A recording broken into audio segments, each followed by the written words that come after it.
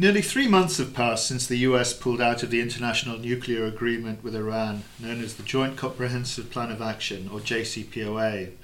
The move has piled yet more economic pressure onto Iran. The Europeans have sought to salvage the deal by exploring ways of protecting EU-based companies from US sanctions. With me to assess the current state of play is Freddie Kleiner, an Alaco sanctions specialist. Freddie, let's start with a bit of background. Why did the US pull out of the JCPoA? Well, this is a decision which came as no surprise. President Trump has been critical of the deal since it was agreed between Iran, the 5 permanent members of the UN Security Council, and Germany way back in October 2015. During his election campaign, Trump even called the agreement the worst deal ever. He has argued that the JCPoA does little to stem Iran's interference in the Middle East, nor address its ballistic missile program. Additionally, Trump has repeated concerns that the deal only limits the country's uranium enrichment capacity and construction of heavy water reactors until 2031. And since he came to power 18 months ago, Trump's anti-deal rhetoric has continued. He has consistently threatened to rip up the deal unless the JCPoA partners fix what he deems to be serious flaws. His most prominent warning came in October last year when he insisted that the restrictions on the country's nuclear program should be made permanent. Did the JCPoA open the door for foreign investment in Iran? There have been some major investments from European companies. The most notable of these have been in the energy sector, with Total's deal last July to develop Iran's South Pars field, the world's largest gas field, an investment which could be between $1 and $5 billion US. And there have also been investments in the renewable energy sector, such as Saga Energy's $2.9 billion deal to build a 2 gigawatt solar plant. However, in the main, Western investment hasn't met Iranian expectations.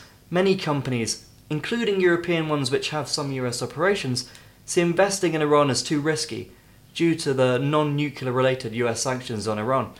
These might be breached A, through dollar-denominated transactions, and B, through deals with Iranian companies whose opaque ownership structures mask the involvement of sanctioned individuals. However, some major American and EU companies such as Boeing and Airbus have been able to conduct deals in Iran as a result of sanctions exemptions.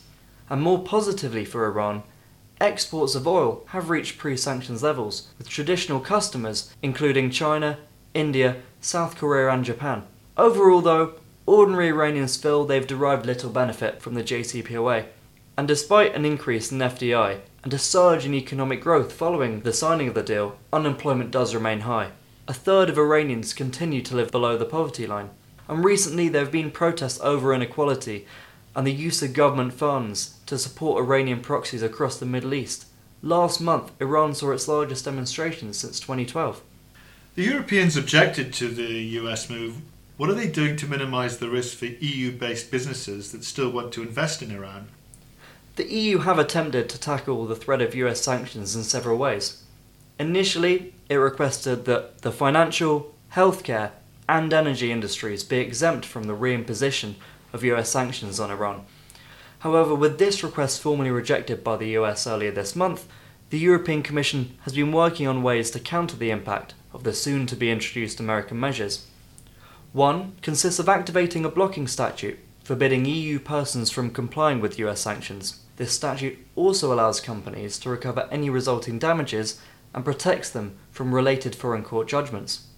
Another measure aims to build non-dollar denominated finance lines between the Iranian central bank and its European counterparts. The EU wants small and medium-sized enterprises to be able to transfer large sums of euros to Iran as a means of conducting business there, and thus bypassing the US financial system. Is the European strategy likely to bear fruit? Well, it appears that this strategy may work for SMEs, but larger corporations dealing in Iran are unlikely to attempt to circumvent Iranian sanctions unless they have specific waivers. For example, Total said in May that it would pull out of the South Pars gas field development unless it was granted such an exemption. And since SMEs only represent a small fraction of business undertaken in Iran by European companies, the impact of American measures on EU trade with Iran will be significant. What options do the Iranians have now? Are they likely to turn to Russia and China for investment? The Iranians do have several options. However, they may not be a substitute for the loss of Western business. they're likely to turn to China, which has made significant investments in Iran as part of President Xi's One Belt, One Road policy to establish a trading network across Eurasia. Beijing is reportedly ready to invest $50 billion in Iran's energy industry, but Iran will need to be wary of racking up debts to China, a big concern for many of Beijing's economic partners. There has also been some discussion that countries heavily reliant on Iranian crude, such as India, may be allowed to continue importing. However, even if in the short term the US were to allow such exemptions, President Trump's long-term strategy is to reduce such imports to zero. Indeed, Indian companies have already begun cutting crude shipments from Iran. Between May and June, these fell by just over 15%. Thanks for your insights, Freddie. And that ends our latest podcast. If you would like to subscribe to Alaco's Sanctions Guide or have any sanctions-related questions, please contact Alaco's Director of Research, James Burkett. His email is jbirkett@alaco.com. Thanks for listening. Goodbye.